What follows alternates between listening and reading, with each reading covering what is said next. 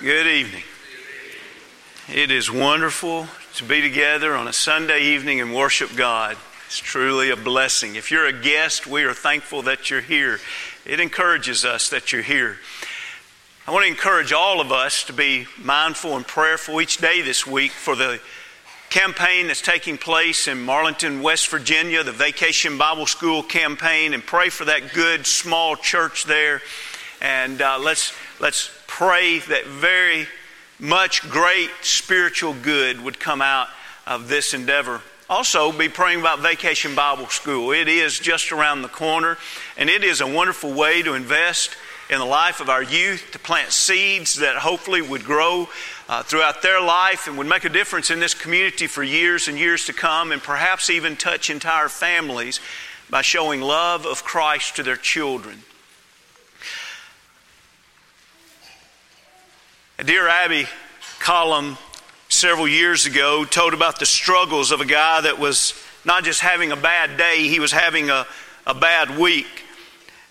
His name is R.D. Jones, and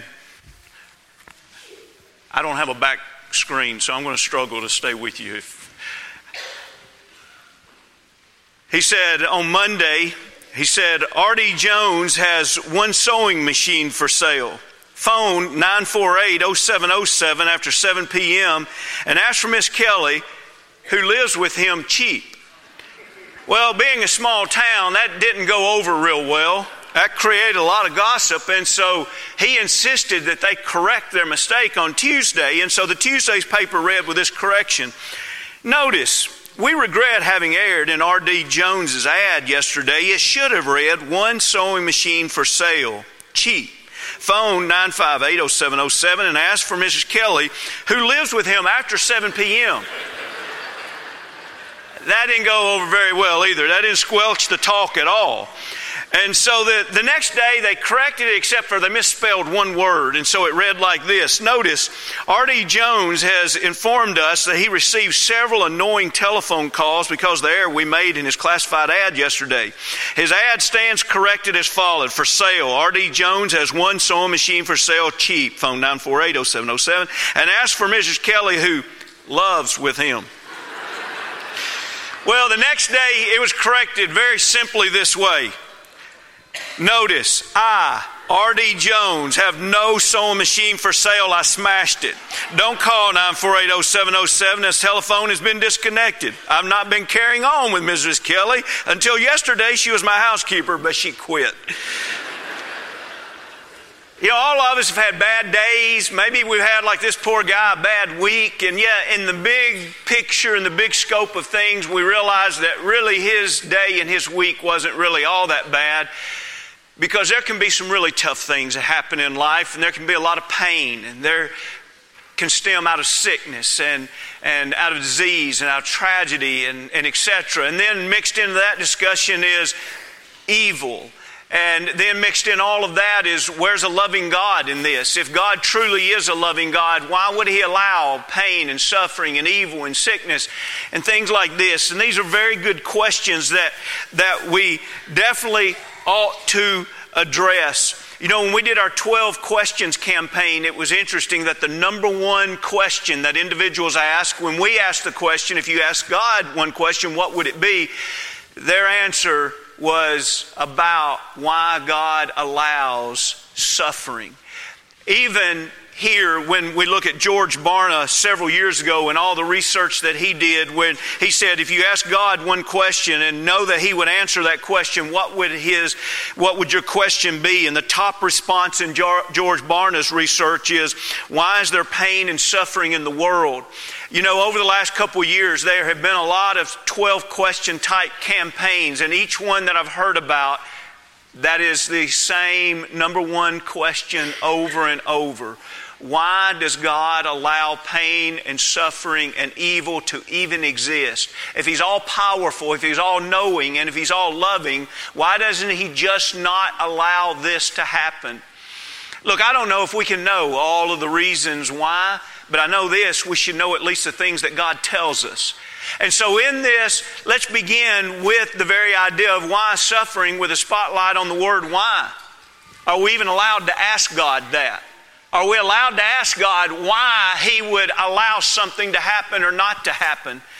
I think about visiting a woman who, you just throw out these phrases sometime and they are what they are, but you see somebody and you say they just couldn't be any more faithful. Well, this was that type of lady. She was the ladies' Bible class teacher in that particular congregation. She had just been a rock of an example all through the years, and because she suffered with crippling arthritis and yet she continued to always be faithful, she was an example that so many people spoke of on a regular basis of she means a lot in my faith by the way she encourages me, by the way that she lives. That kind of lady. I just happened, maybe it wasn't by happenstance, maybe it was the will of God, but I went into her hospital room as a doctor was leaving. As I walked in, she was stunned. She was crying. I did not know until I walked in that the doctor had just given her some horrible news. She wasn't going to live very much longer. And through her tears, she looked up at me and she says, "Why? Why, David? Why would God allow this to happen to me?" And she cried a little bit, and then she just got stoic for a moment, and she said, "I can't believe I would ever say that. Please forgive me. Please ask God to forgive me. I should have never asked God why." And so we talked for the next few minutes about, can you ask God why? When we look at the book of Habakkuk, Habakkuk saw the individuals that were wicked causing great violence and injury to those that were righteous. In the first few verses, he asked God why. He wanted to know why God was showing them, the righteous, all of this violence. Job was a very righteous man and went through severe losses, 10 children, loss of health, loss of possessions, loss of a supportive wife. In Job, the 10th chapter, he cried out that he wanted to know why God was contending with him in this way. And the only perfect man that's ever lived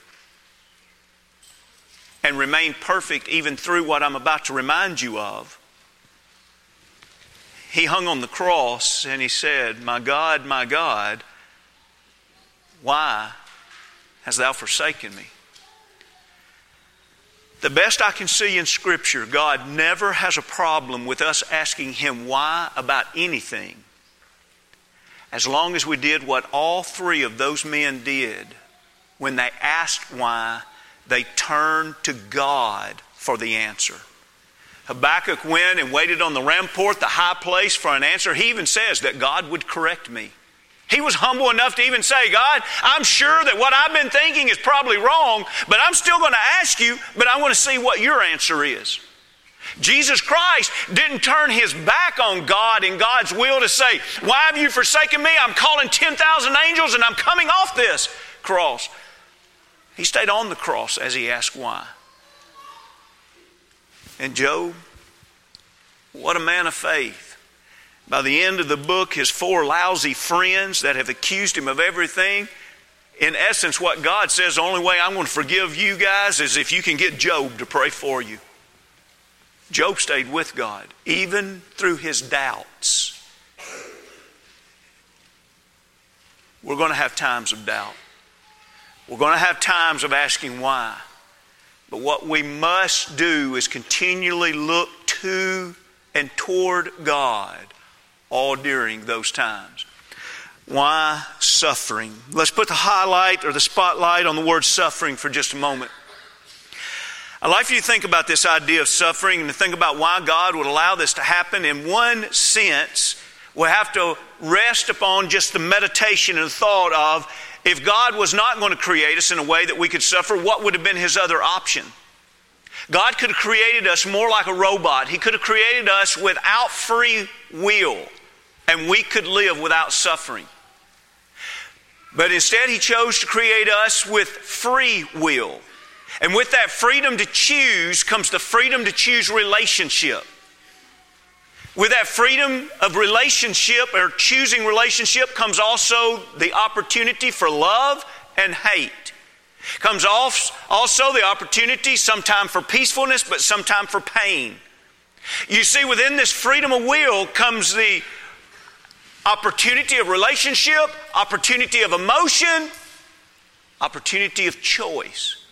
You take away the freedom of choice, you take away the opportunity of relationship, you take away emotion, and you take away, of course, that idea of choice. Now the person is more programmed. We know what God chose.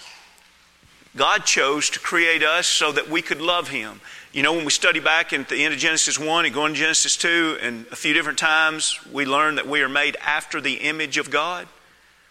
Now, yes, it's true that as we oftentimes say, God breathed into us a soul, and so that's one way that we're after the image of God. But another way that we're after the image of God is that we are created to choose.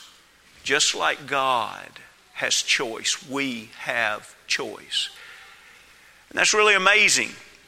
Now, along with that, I'd like for you to realize that we also, in the midst of times of suffering, we also have the freedom to choose what our response will be. Not that long ago, we talked about this, and so I'm not going to camp out on this, but I need to remind you of this because it's important in this particular study. We oftentimes think that A equals C, and A is what happens to us in life, and C is our life. But the truth is, A plus B equals C. What happens to us plus how we respond to it equals our life. And so what happens to us? Well, in this particular lesson, we're talking about sometime in life, we're going to have painful episodes to take place in our life. We're going to have suffering in our life. So now plus B. During the times of suffering in our life, what is our response going to be? Because equals, that's going to be our life. Our life is not what happens to us. Our life is how we respond to what happens to us. You remember that Viktor Frankl, he is a psychologist that was highly respected. He was a Jewish psychologist that worked in the Nazi concentration camps as a prisoner. And so what he noticed was that it didn't matter how physically fit an individual was when they came into the concentration camps that determined whether or not they did well in those stressful situations where they lived in the shadow of death. Instead, he realized that it was more about how a person responded to this instead of where they were. And so this is what he says about this. He says, between stimulus, that's what happens to you, and response, there is a space. And in that space is the power to choose our response. In our response lies our growth and our freedom. You've heard me say this before. It's like holding a remote control that controls life. And something happens to you. And maybe it's a coworker that they just say something that rubs you the wrong way. And you're about to react. Maybe you ought to just press the pause button and step out for just a moment and say, you know what? They hurt me just then. But instead of react, I've got this moment to choose. I'm going to choose a response that would be godly. God's taught me to turn the other cheek. God's taught me a soft answer turns away wrath. God's taught me to suffer long and be kind. Let me press the play button now, and instead of me living on a horizontal plane, let me live on a vertical plane where now what I'm about to give to you is what God has given to me.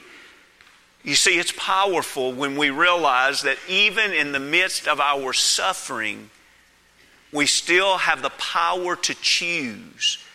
It's a part of our free will that literally determines what kind of life that we are going to live. I know that a popular way that we phrase it today is, you can live as a victim. Well, we didn't say it that way, but this is talking about the same thing. You can take out your freedom to choose, and you can pretend that it's not there, and you can be the victim every time.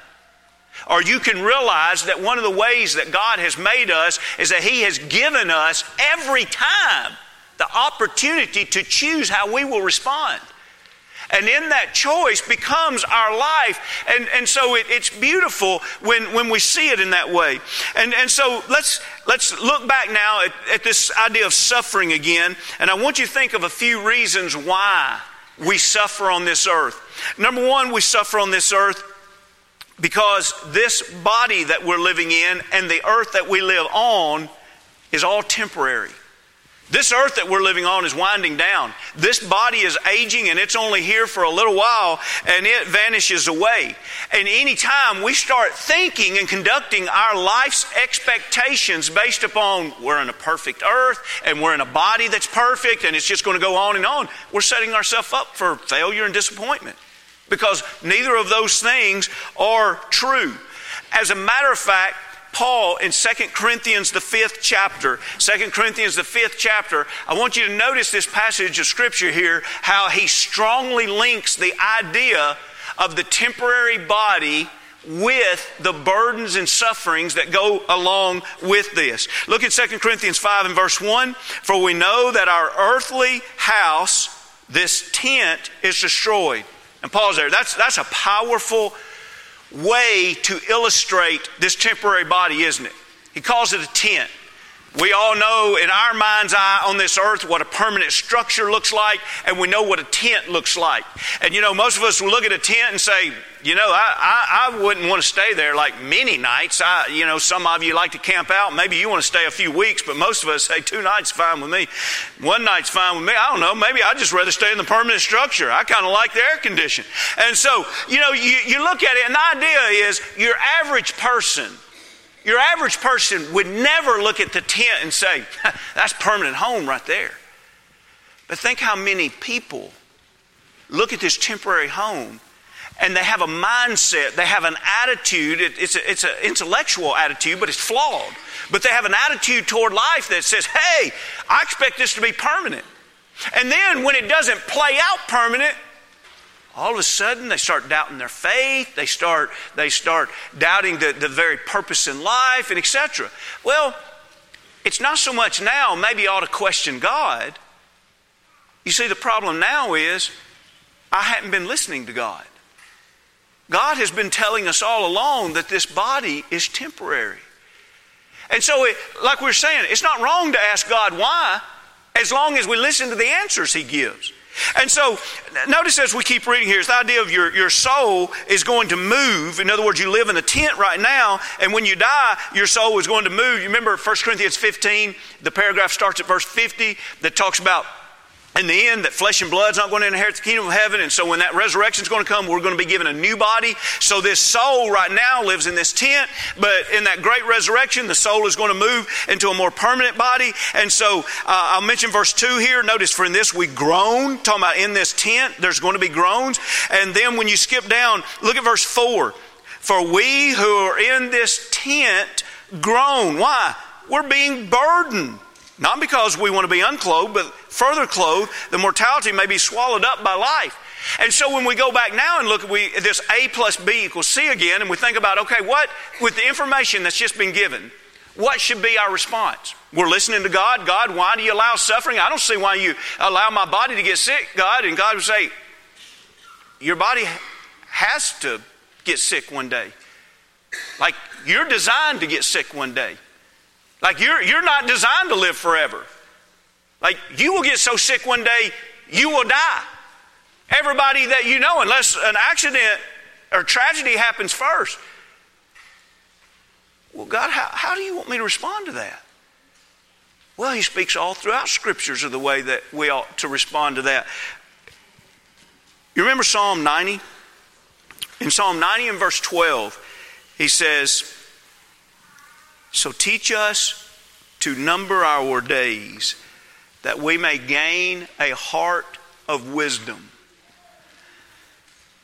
Now, the idea of numbering our days here, remember, it's not the idea of, hey, let me try to guess how many days I have left. Let me find a soothsayer that can tell the future for me.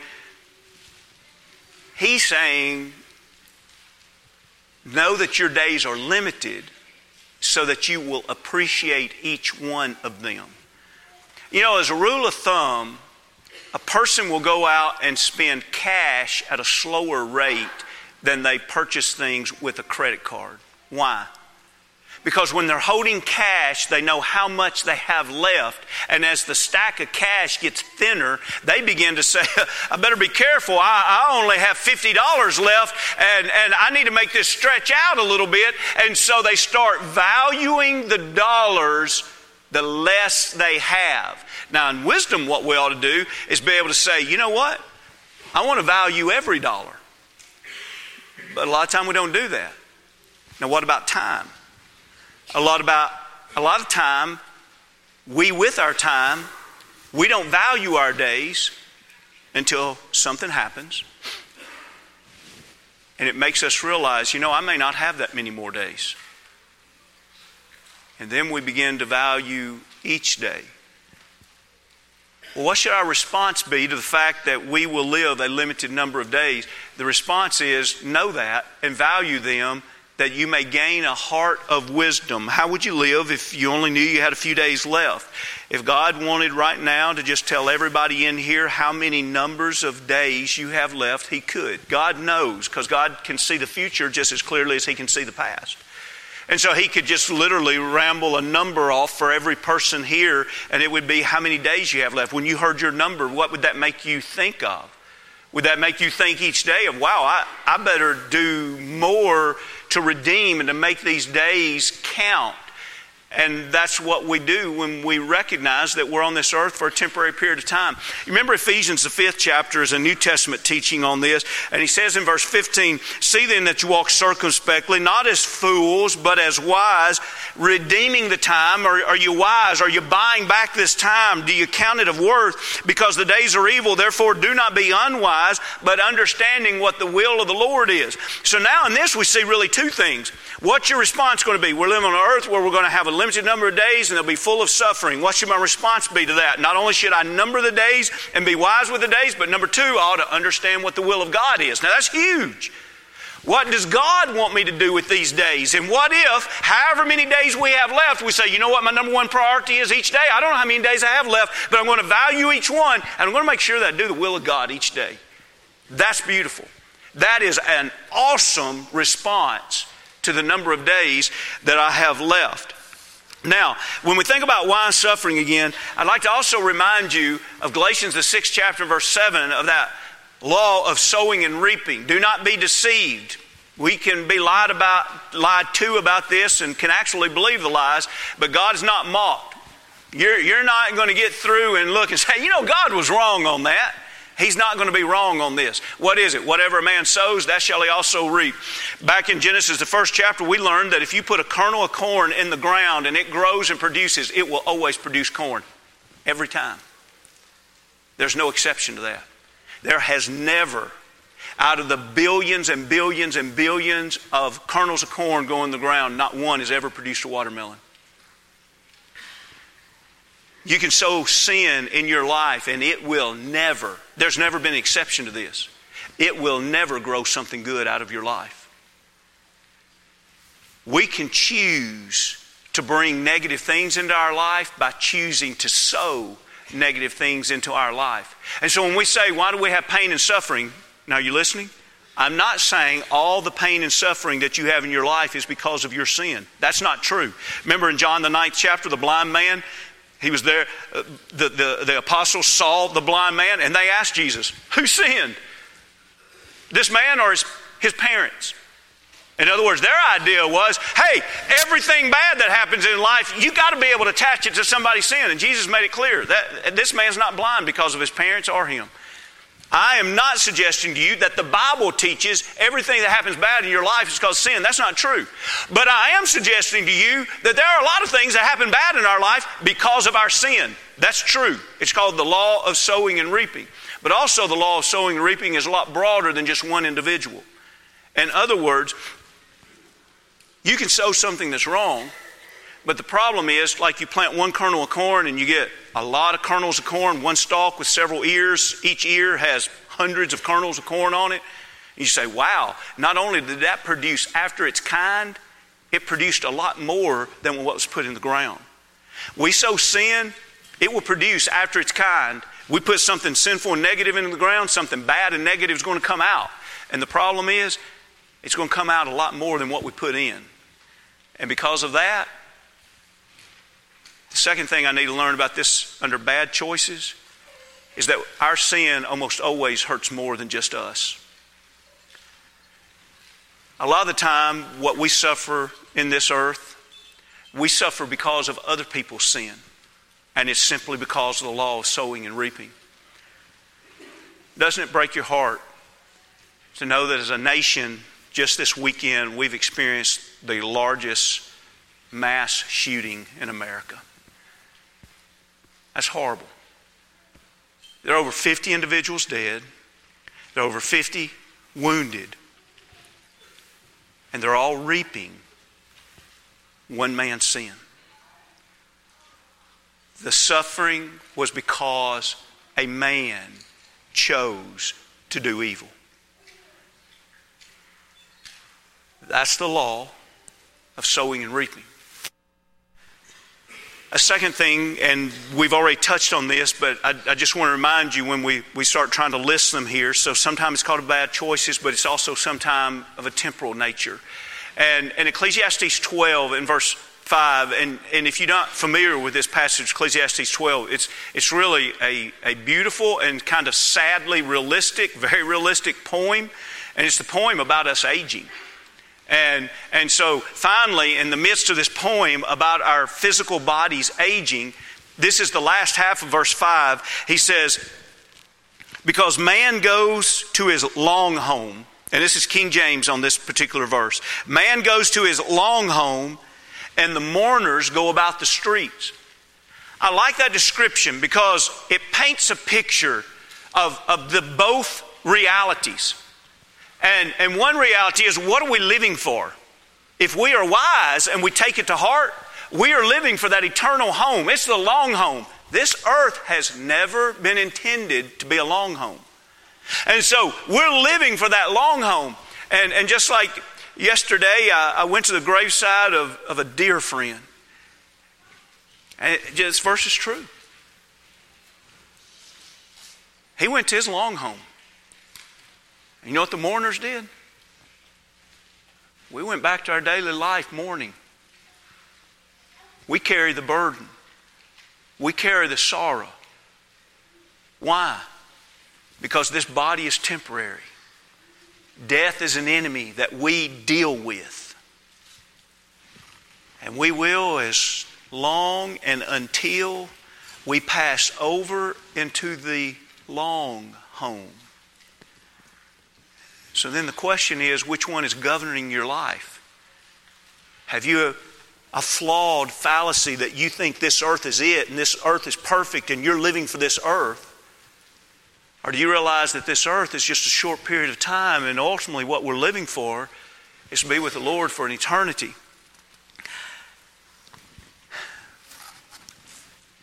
I'm thinking this moment, what would you want if I were you or you were me? I think we'll pause right here and we'll pick up here next week. Because what I'd like to do is spend several minutes on evil. But it would keep us to after the hour if we did that. And so will you hang on to this, and next week let's give a quick review of suffering. And then with that quick review, let's go in and talk about evil, because there are a lot of things said that just aren't right about evil. And let's look at some realities next week about what is evil and how can we cope with it? How can we overcome it? Why would a loving God even allow evil to exist?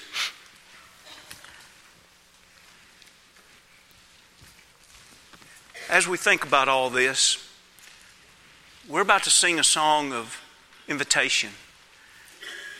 And it's the opportunity for you to think about your B.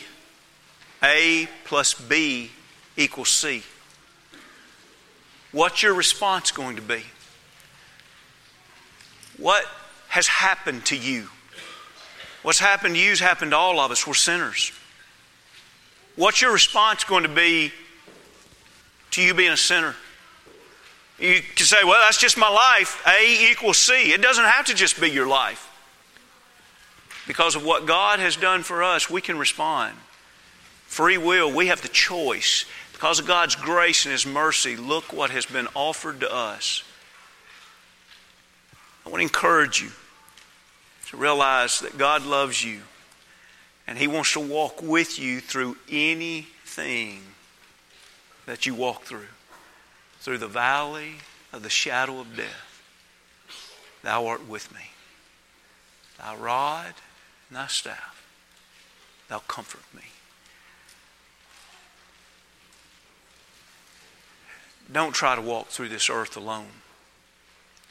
You'll be misguided,